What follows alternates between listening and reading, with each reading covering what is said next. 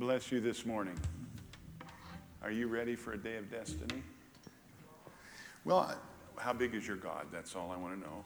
Because if Jesus is big, anything could happen today, and already has been happening. And I love, I don't get it sometimes, the subtlety of God. How he can do things so unannounced, so to speak, but so deep and so rich. Sometimes we really overlook the faith of walking in Jesus because it doesn't set off a lot of fireworks. Sometimes it does. Other times it's in the everyday days. Sometimes it's in a quiet time of just reflection. I'm always amazed when I come back from a prayer retreat how I think, oh, it's pretty good. And then weeks later, I'm still living off the manna. You know, it's like you see God and you say, manna, what is it? You know, that's just this. But it sustains you. For 40 years, the children in the wilderness never got sick. Their clothes never wore out. And from day to day, they probably didn't feel that. But after 40 years, they looked back and went, what in the world? How does 1 million people get out of this thing with the same pair of shoes and no illness in my family? Eating a bunch of plain old manna. Isn't God amazing? And he can do the fireworks, and he can light us on fire. You know, the baptism of the Holy Spirit and power and on fire. And I've even been praying today that, God, you'll help me be filled with the Holy Spirit and with fire to be his witness today for you. I'd like you to turn with me to the chapter 19 of Luke. If anybody ever tells you to turn to a chapter, remember the chapter and verse and not the name of the book. Somebody told me that one time because I always remember Luke, Luke, Luke. And I go to Luke, and when I get to Luke, I go, now what was the chapter and verse? If I remember 19:1, I can usually remember Luke. It's interesting. So I just little point there, because I've spent years forgetting what chapter and verse. I think, I hope he says it again, you know. Luke 19, chapter 1 and 2.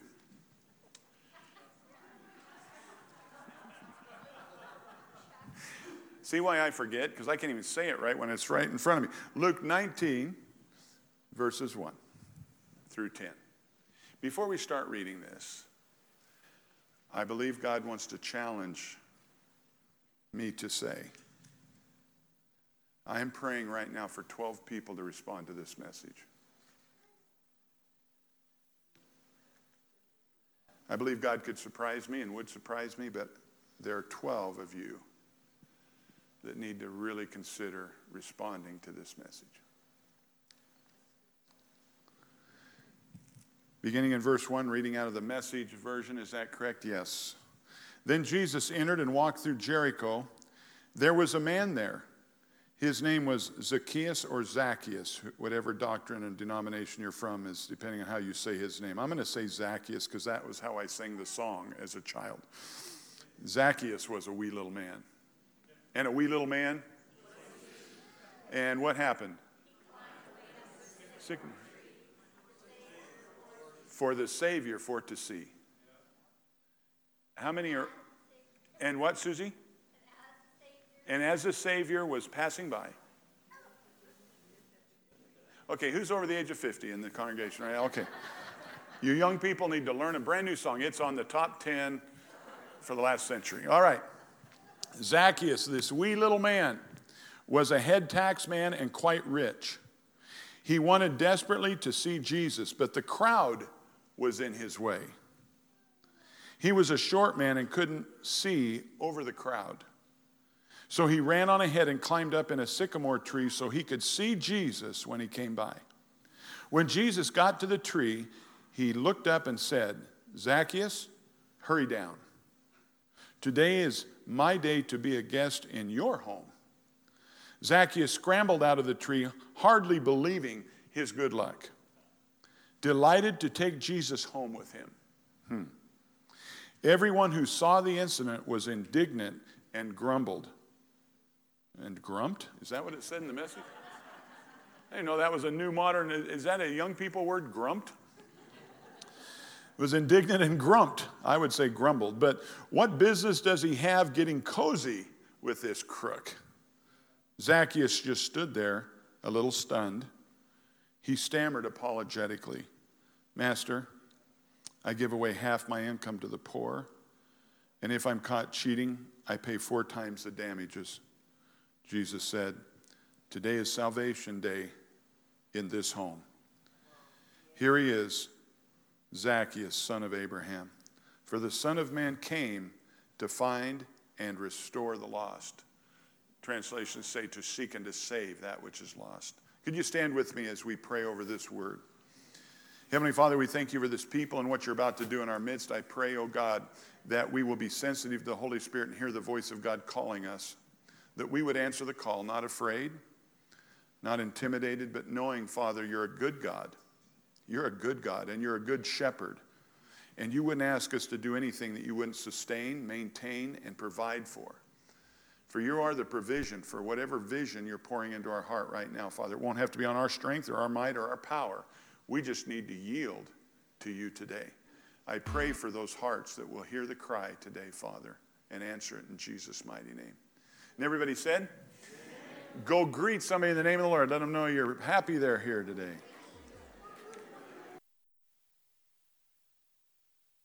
You'll go ahead and find a seat.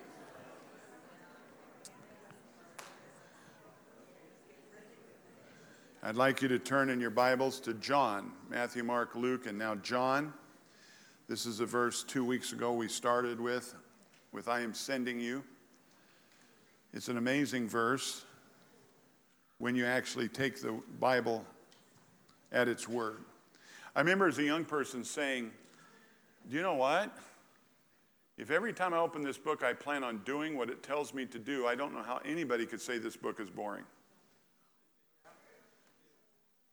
Math that I don't understand, have no concept of, is boring. But when I'm going to open a book, and no matter what it says, I'm going to try to live that life, it will become a living Bible to you. It'll become the living Word of God to you. You will hang on every word. The rub is, can you believe that that will be an advantage to you? Will it be a benefit for you? Will it build you? Or will it cost you too much? Because if you don't think it'll cost you more than it'll give you, it gets very exciting and fun to be a Christian.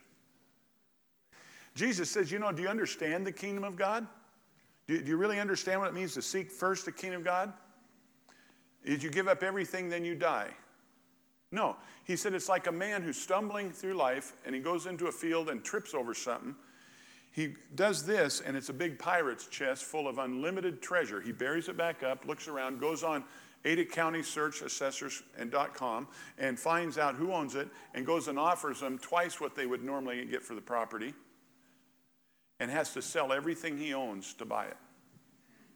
This is like the kingdom of God. Now, if you're a good businessman, you know that sounds like a risk, but if you've ever looked at the treasure and you know that you've already counted what's in it and you bury it back up, it's a killer deal to sell all that you have, your $25,000 to gain $3.5 million. That's what the kingdom of God's like. That is what serving Jesus is like. Yes, sell it all because you've just tripped over a treasure. I was once young, now I'm old, and I have never seen the righteous forsaking or their descendants begging for bread. I'm going to say that, even though David said it in the Bible. I'm going to say, I was once young, now I'm old. I look back, and I can't believe what God has done for Susie and I. And we were giving it all to Jesus. We were martyring our lives. And you get to heaven, and you think you're going to look at Jesus and say, you owe me, bud. Because I gave everything for you, and what do I have to show for it? Do you think Jesus wants anybody to approach him in heaven like that? No. So he's going to take care of that by you and I going up there and looking down because we're embarrassed by what he's done for us. I don't know why you gave me more than, I gave you my tithes, Jesus. I gave you 10%, and I'm a billionaire now I don't know why you did what you did in my life. When I say billionaire, I don't mean financially. Your babies are worth billions of dollars when they turn out right, yeah? Your health is worth more money than doctors can even fix. There are ways God can make you wealthy beyond your wild. I own the cattle on 1,000 hills, and we somehow think we're sacrificing for him. We need to get that religious mindset out of the way. We're not earning our way to heaven because we aren't going to get to deserve what we get once we get there anyway. It's like a man who finds a treasure, sells everything he owns, and now is a billionaire. Welcome to the kingdom of God. Seek first the kingdom of God and his righteousness, and all these things will be added to it. So when you open the book and the Bible, it's a good thing. And if we're going to do what it says that it tells us to do, oh my goodness. Now you need the Holy Spirit's interpretation. So you need to have the Holy Spirit as you read the word. Let's look at John 20, verse 21. Jesus said this. And we're reading out of the Message, and my Message doesn't have any verses. How about yours? The disciples, seeing the master with their own eyes, were exuberant. Jesus repeated his greeting. Peace to you. Just. Say just. As the Father sent Jesus, he sends you. Peace to you, Jesus says. Just as the Father sent me, I send you. He took their breath away when he said that. So he said, then he took a deep breath and breathed into them. Receive the Holy Spirit. Receive the Holy Spirit. Jesus is sending you. Why is Jesus sending you? Do you really believe that I think it's only going to be 12 that are really going to and should respond to this? But 12 of you are going to. The rest of us get a choice to do the same. Why would God send you? Well, the Bible says just as he sent Jesus, he's sending you and me. How many believe Jesus had a pretty high calling from God when he was born? You know, he just didn't accident onto his purpose in life. It was pretty important, yes? You're pretty important. And you're pretty to God, and you're important. Why is he sending you? Well, last week during Father's Day, we heard one of the most phenomenal testimonies that I could have ever heard because it applied to my life, and of course I'm selfish, but I have heard from some of you that you like Jet and Linda too, yes? He said some powerful just words. One of them was, he said, that incident in college when Ralph and I met. Now, I learned something I didn't know. I thought I was in control of that situation more than I was. I thought God told me to go look for him, and I found Jet. I didn't remember that God had dealt with Jet to try to find me. Now, how many of you know about search and rescue that if somebody's car breaks down, they tell you, jump up and get out of the car and go search for help? How many know that's wrong? Because you're going to jump up, go out of your car, they're going to find your car, and you won't be in it. Now they don't know where to look. They say, set put, if you can, and let them find you. Because when two people are looking for each other, and Jet and I were this big campus, and we're looking for each other, and we find each other the first elevator I take. But the reason that was so important to the Lord God is he can see into our destiny, into our purpose for life. And Jet was not fulfilling his purpose. And he said the word, God changed my trajectory. God is sending you because you are to change someone's trajectory. Your life is going somewhere. Their life is going somewhere. Everybody's life is on a trajectory. Not me, it's in a standstill, my wheels are spinning. That's a trajectory. It's going somewhere. You can be a dead fish in a stream, but you're still moving towards the dam, towards the ocean. Your trajectory is important. The word trajectory is defined as the path of life that a person chooses. And I went, you know, the biblical terminology, the spiritual terminology for that is trajectory can be defined in everybody's life as the path of life or death that we all take. There's a way that seems right unto a man, the Bible says, but the way thereof is a trajectory to death. Jesus says, choose this day. For the wages of sin, if you choose that, the wages of sin are, but the gift of God is eternal. It's a choice. In the Bible it says, I want to yell, I want to roar like a lion from Zion into the valley of decision. A valley is surrounded by two sides. You've got the valley, but then it's a valley because there are two mountains on either side. And the people of the world are in a valley of indecision, and they are either choosing death or they're choosing life. And God says, I want to roar from the church into the valley of decision, that the people of this world will choose the mountain of God.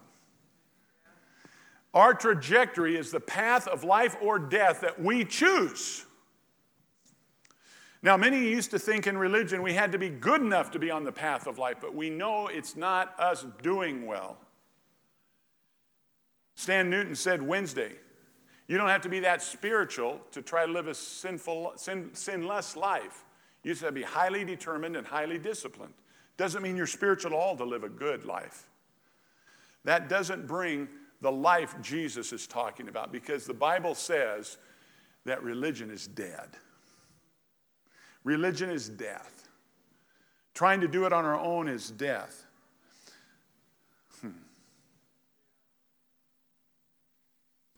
I want to ask you this morning, how many could raise your hand with definity? God changed my trajectory. Wow.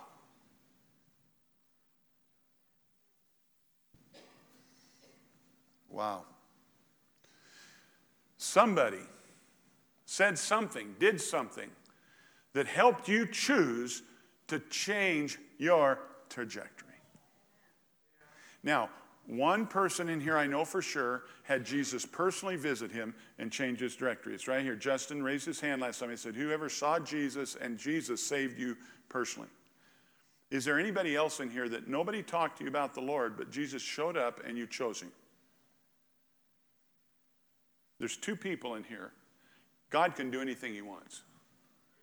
How many of you chose Jesus because somebody, more than one somebody, a human or humans, presented the life choice to you? How many of you in here could say, I chose my trajectory change based on what other humans said to me or showed me or did? It was a human being. You are pretty important to God, because very few people come to Christ without somebody telling them. For how can they believe in Jesus unless they hear about their choice of life? How will they believe in a better life unless they know there's a better life? And how will they know unless somebody tells them? And how will somebody tell them if somebody doesn't go and preach to them? You see, when I became a pastor, I got out of the ministry. Kinda. You're all in the ministry. You're the ones ministering in the full stature of Jesus. There's not enough mouth on me, believe it or not, to tell everybody in this valley about Jesus. But you, on the other hand, are pretty important. You hold within your heart and mouth the power of the tongue.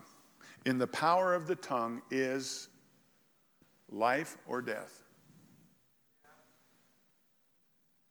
And you live off what you do. Your tongue is powerful. Oh, man. We are being sent because God wants to change life trajectories of the people of this valley, of this world.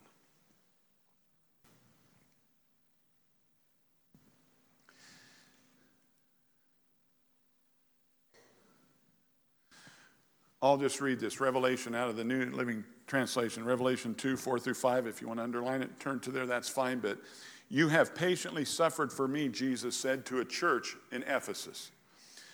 He says, church, you have patiently suffered for me without quitting, but I have this complaint against you. You don't love me or each other as you did at first. Look how far you have fallen. Turn back to me and do the works you did at first. If you don't repent, I will come and remove your lampstand from its place among the churches. Do you believe God's full of idle threats, or does he back up what he says? I'm telling you right now, any church that loses its first love, leaves its first love, ignores its first love, walks away from its first love, abandons its first love. These are all translations in the Bible for this verse. Any people who do that, the church light goes out. Because what's it like to come back from camp or from the evangelist or the crusade or your grandma's bedroom? What is it like when you first got saved? Do you remember? Do you remember the feeling of being dirty, but now you're not dirty? We sang a song about the blood of Jesus taking us from here to here. And I wonder if any emotions came up in our heart and we went, I remember that day. I remember that time. And have you ever been around somebody that just discovers Jesus' love for the first time? Try zipping their lip. Good luck. Take a teenager that just has the most awesome experience of their life and tell them, don't tell anybody at school the next day. Good luck. The kid that does some phenomenal thing in sports, on the way back on the bus, try to tell him, quit talking about it. Don't think about it anymore. Walk on, move on, grow on in life. Just normal human beings see Star Wars for the first time, and we can't stop talking about it. And people seem to be okay with that until you become a bore, you know. A girl meets a boy, and he's the boy of her dreams. Now, don't Facebook, don't chat, don't Instagram, don't talk to anybody at school about it. It's personal. Keep it to yourself. Does anybody remember what you were like?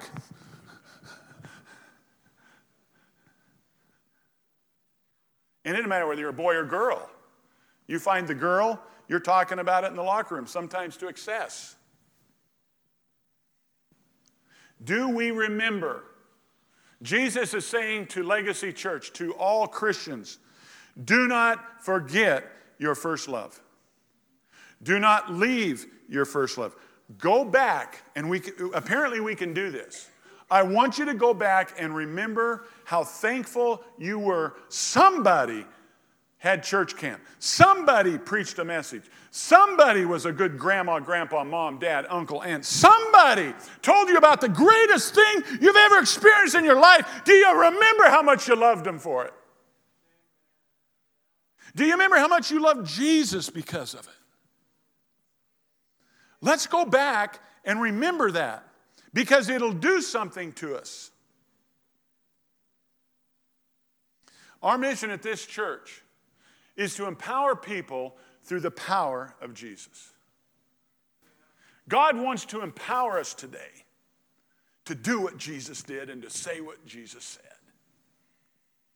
Even the apostles were afraid to speak, and they said, church, pray for us that we can speak the word with boldness. Pray for us. We want to continue to speak boldly for Christ. Jesus said, man, when he talked rough to people in churches, it was along these lines. You forgot your first love. Don't let your church die because you're losing your first initial experience of me. Do you remember this one? If you get before humans and deny you know me by your silence, by your lack of standing up for who Jesus is, if you just deny you know Jesus, or you're not proud of him, when you get to heaven, I will deny I'm proud and know you in front of all the angels and God. Anybody remember that verse? That was out of the loving Savior's lips. Do you know what it would feel like to get to heaven and Jesus go, I'm embarrassed to be around this person. I don't even know this person. Now, I'm not going to talk about it. I don't even want to be around him. Can you picture that? And when we go out there, we're proud of Jesus. I'm not ashamed of the gospel of Jesus Christ. Oh my goodness, it's the power of God to send people to heaven. It's the power of God to turn around their lives. I'm not ashamed of the gospel of Jesus Christ. Why? Because they'll thank me for it if they can catch it. And I don't do it to be thanked by them, but I'm not hurting them, that's for sure. And because I love them, and because I love you, and people pick up on true, genuine love and concern.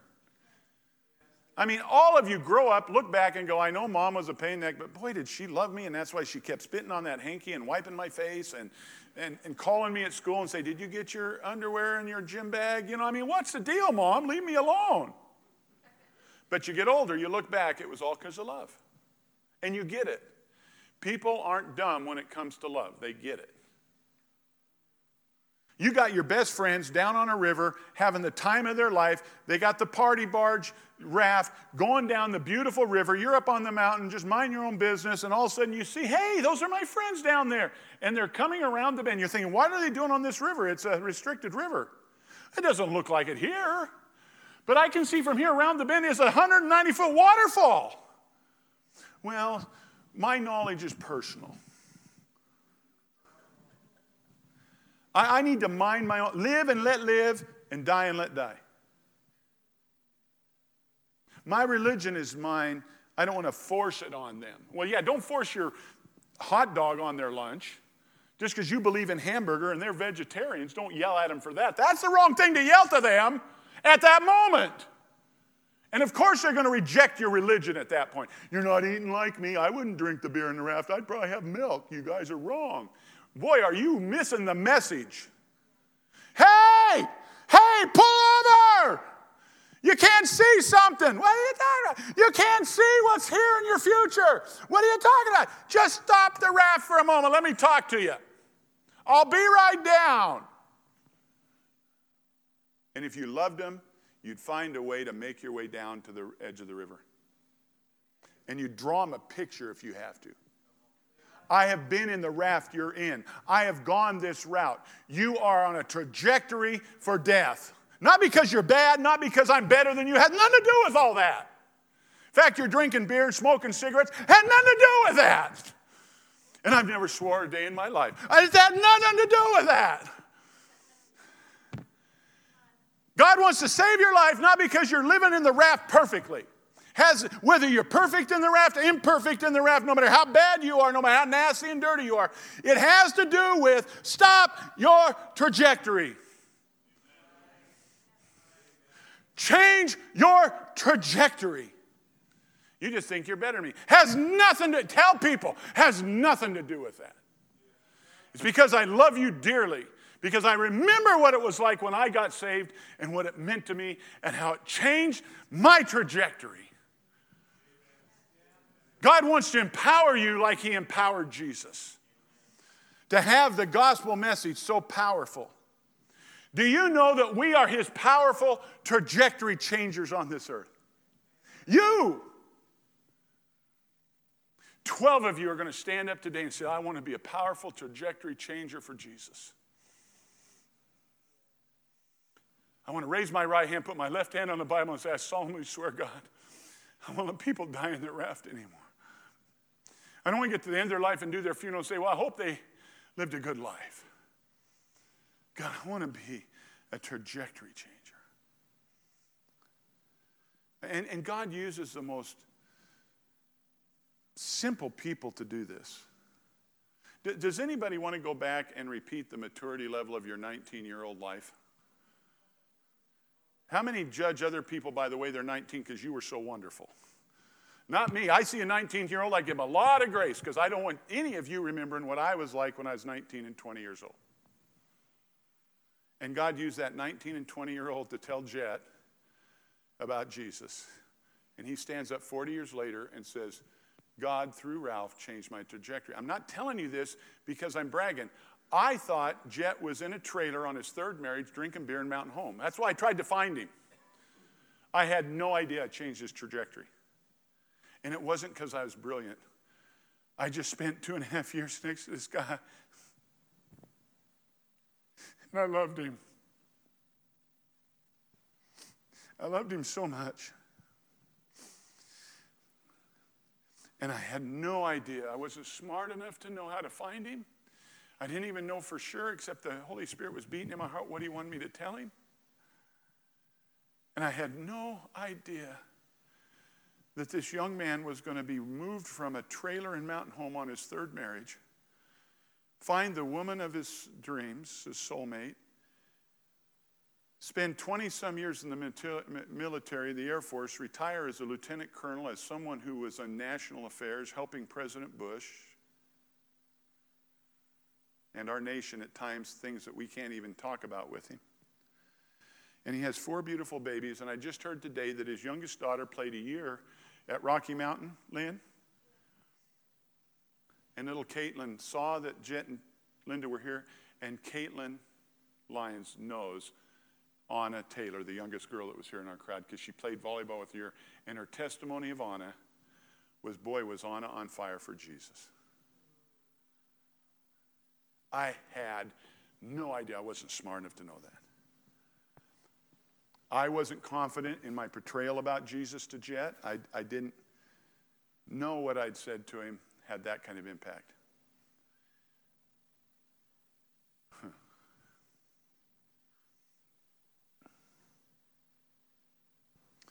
We are called to impact men's souls, to not only alter their life now, but it will alter their eternal trajectory. You and I can have that power in people's lives. Now, it's really important when I say the word power, because I'm talking about the Holy Spirit power.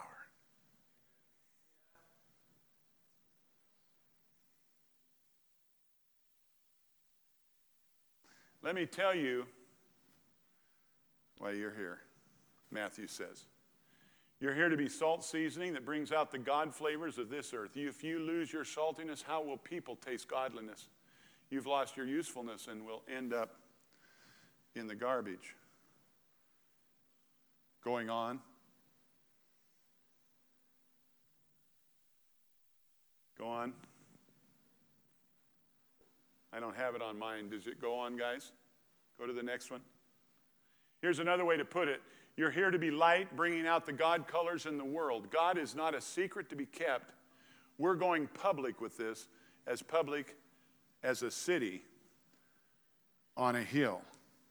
If I make you light bearers, you don't think I'm going to hide you under a bucket, do you? I'm putting you on a light stand. Now that I put you there on a hilltop, on a light stand, just shine.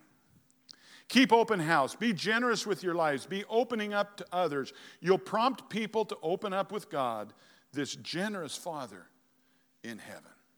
So what does it mean? What does it mean to be empowered like Jesus? How can we become empowered like Jesus? How can we have a desire, a motivation, a passion to change people's lives? Because people are blindly on a collision course with emptiness, misery, and death. Is there anybody in here that can testify that when you really get to know people that don't know Jesus, as a rule, they are blindly on a collision course with misery, emptiness, and death? If you don't see it, God wants to open your spiritual eyes.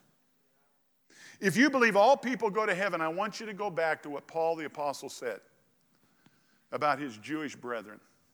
I thought about that this week. Paul said, I would gladly go to hell for eternity myself if it would save all my Jewish brethren.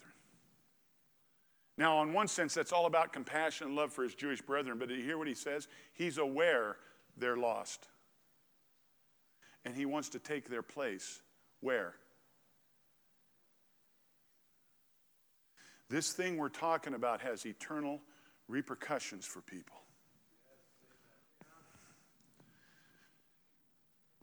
Man, what love Paul had, because he knew separation from God for eternity would be brutal. But he's saying, if I could lay down my life for all my Jewish brethren, I would do it. I think he meant it. That's pretty amazing. Here's the key. To be empowered like Jesus, Jesus says this. This is what happens. This is out of the New Living Translation, Matthew 9:36. When Jesus saw the crowds, he had what? What does it say? Did we miss that one? I thought I was in Matthew 9:36. Pardon? Oh, it's got the message. Let's read out the message then. When he looked out over the crowd, his heart broke. And the word in other translations says he had compassion. So confused and aimless they were, like sheep with no shepherd. What a huge harvest, he said to his disciples. How few the workers are. On your knees and pray for harvest hands. The New Living Translation says, he had compassion on them because they were confused and helpless, distressed, scattered, troubled, wandering, confused, helpless, worried, troubled, fainting, weary, dejected, tired, aimless, beaten down, cast aside. Those are all translations of the Bible. Jesus could see these people who were blindly going on as if nothing was wrong in their life. He could see the aimlessness of their life. How many of them felt cast aside? How many of them felt beaten down? How many of them felt tired or dejected or weary or were fainting or were in trouble? And they had tremendous compassion upon the multitudes. You and I are being called and sent like Jesus, and God wants to raise in us a compassion, a heart. Like sheep without a shepherd, he said to his disciples, the harvest is great, but the workers are so few people willing to labor in this endeavor of reaching the lost. So pray to the Lord, who is in charge of the harvest. Ask him to send more workers into his fields. Do you know right now, churches are looking for ministry that'll go full-time into the harvest fields just in local churches. And I hear from every pastor, if you don't raise them up, you won't find them.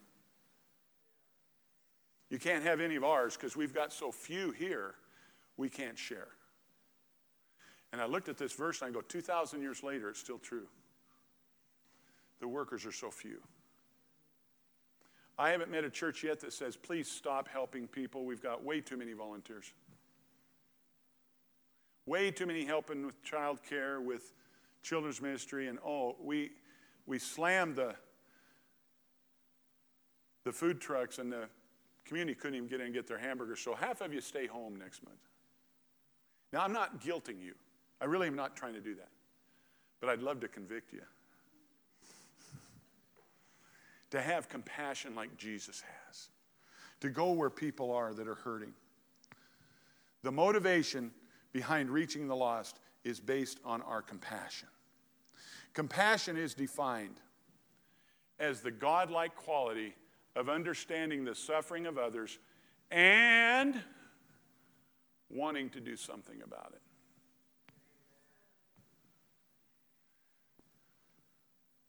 The very word compassion means, in the very depths of my being, I just loved Jed. Now, here's the kicker. We can get religious again and think we can make that happen somehow in our life, but I'm here to tell you, until I got filled with the Holy Spirit, I didn't have that. There's a reason Jesus said, I'm sending you. Stop. Let me breathe the Holy Spirit on you. The Bible says the Holy Spirit is the power from on high to make us his witnesses. The whole key to being sent by God is tarry in the church till you get filled with the Holy Spirit. Because you can't be my witnesses if you just gut it up and try to be. You won't have the compassion, you won't have the love, you won't have the patience. You won't know to go look for somebody and let God guide your finger to the right button on the elevator. The Holy Spirit is our tutor. He's our guide. He tells us what to say even in that hour. He fills our mouth with the way to pray, with the way to talk, with the way to witness, and he infuses us with tremendous fruit of love, joy, peace, gentleness, long-suffering, kindness, meekness, self-control when we want to throttle him. The Holy Spirit is the key this morning if you want to be one of the 12. Do not go into a gunfight with your little piddly pocket knife, please.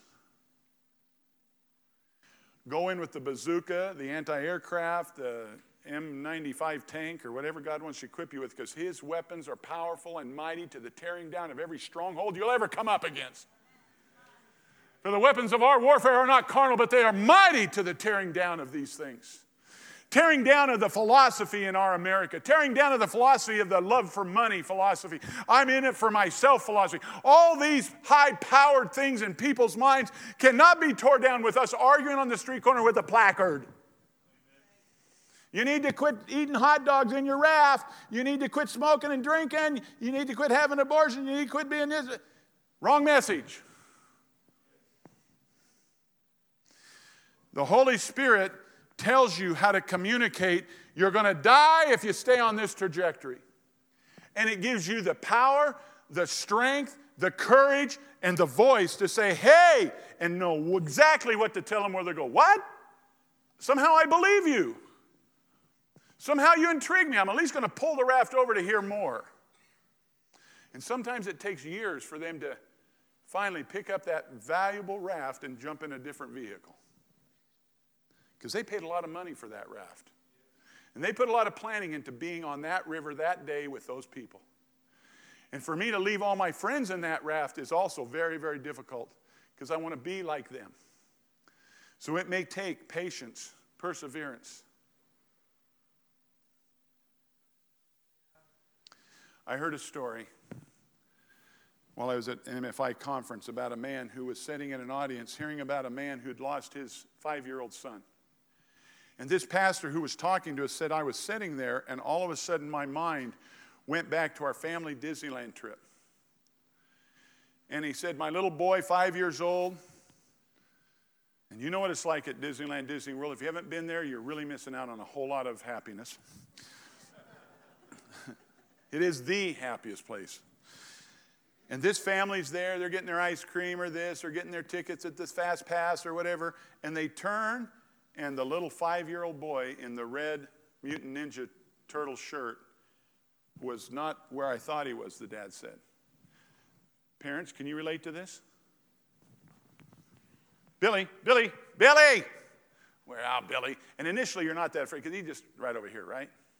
Hey, pretty soon you're telling other people, Billy, look for, what? We've lost Billy. I can't find him. And the wife was just, you were in charge of watching it. You know how that goes. And now mom's activating the whole world. Children, kids, aunt, uncle, grandma. He's red or wed, Mutant Ninja Turtle, and dad and mom are just freaking. Can anybody feel that? Been there, done that? Lost your favorite puppy, your favorite kitten, and you're putting up posters all over town. Lost Fluffy, looks like this. No, I'm going to keep it to myself. It's personal.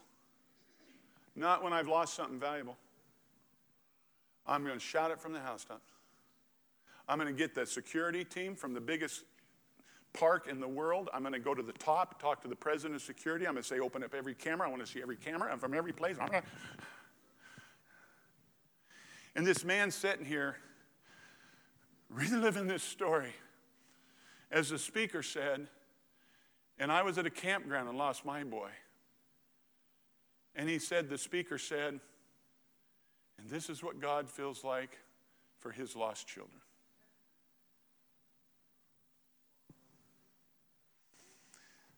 Do you have compassion to have Jesus' heart? For Jesus came to seek. Jesus left the most greatest position in the universe to come down and be in man's dirt because he so knew the trajectory of the lost. And he came to seek and to save because he had a heart of compassion that saw where their trajectory was leading.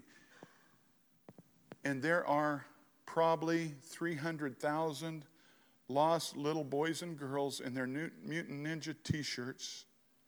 And maybe they're having the time of their life and don't know they're lost. But they're lost. And they'll get in a stranger's car. They'll eat candy from the wrong person. They'll get run over in the street because they're lost.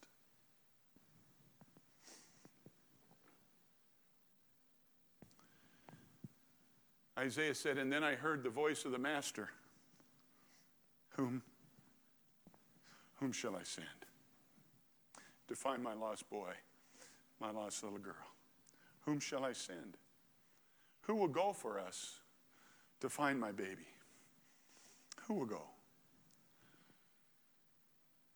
And Isaiah says, and I spoke up. I'll go, Father. Send me. Could you stand with me this morning? Guys, just leave that there for a while.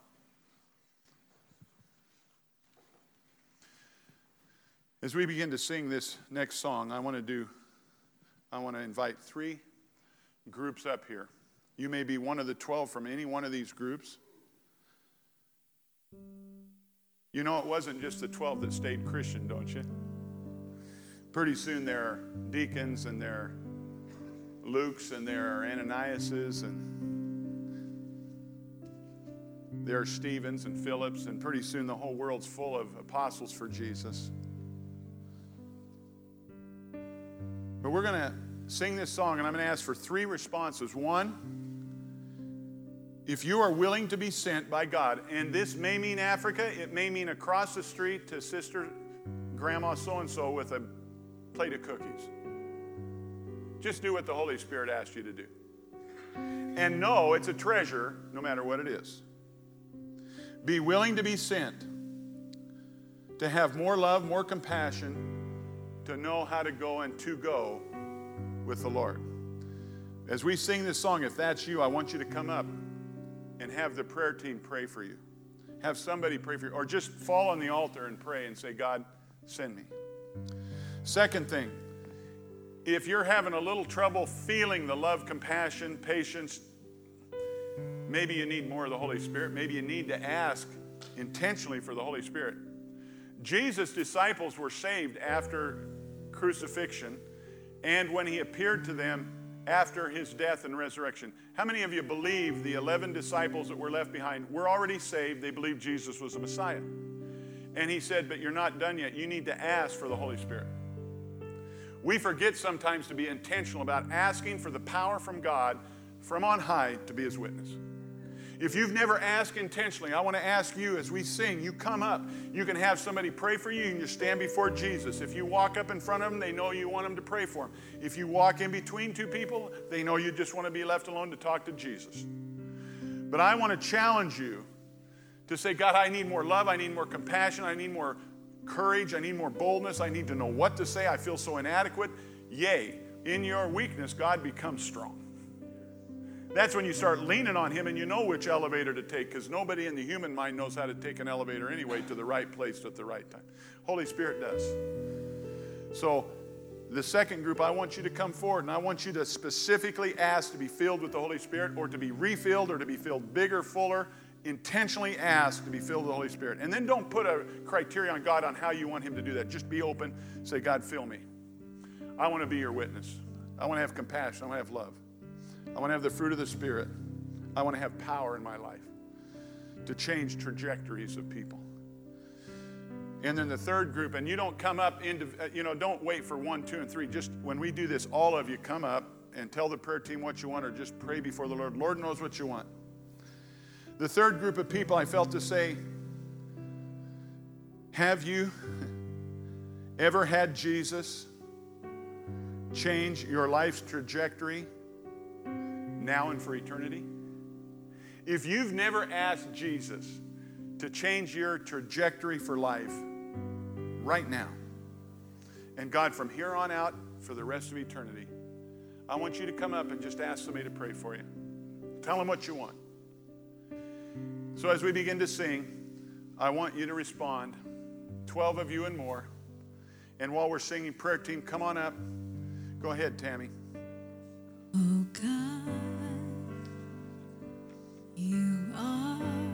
Yeah, God. My God, my God. Oh God, you are.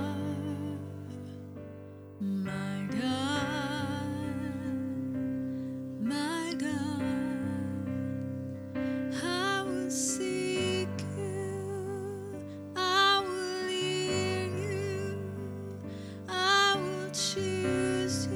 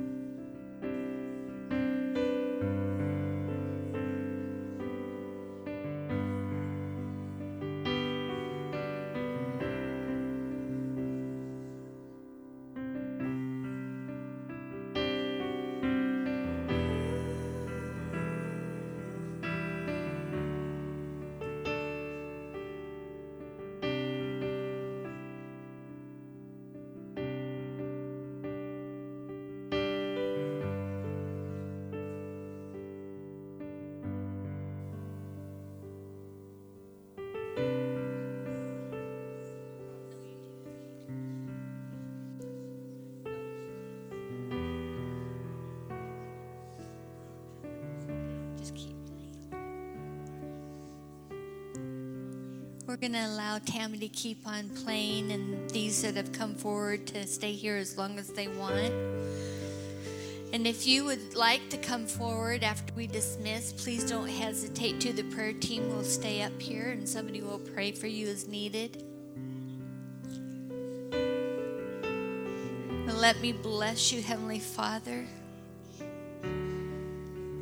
I ask that we would each have your heart, that we would be moved with compassion. God, that you would give us eyes to see those who are around us, who are broken, who are hurting, who are on a path that leads to death. And Father, you have given us the words of life. God, that you will give us a boldness to speak on your behalf, and that this house would be filled with those who are first-generation Christians, Lord, that their path has changed for generations to come. Bless this congregation. In Jesus' name, amen.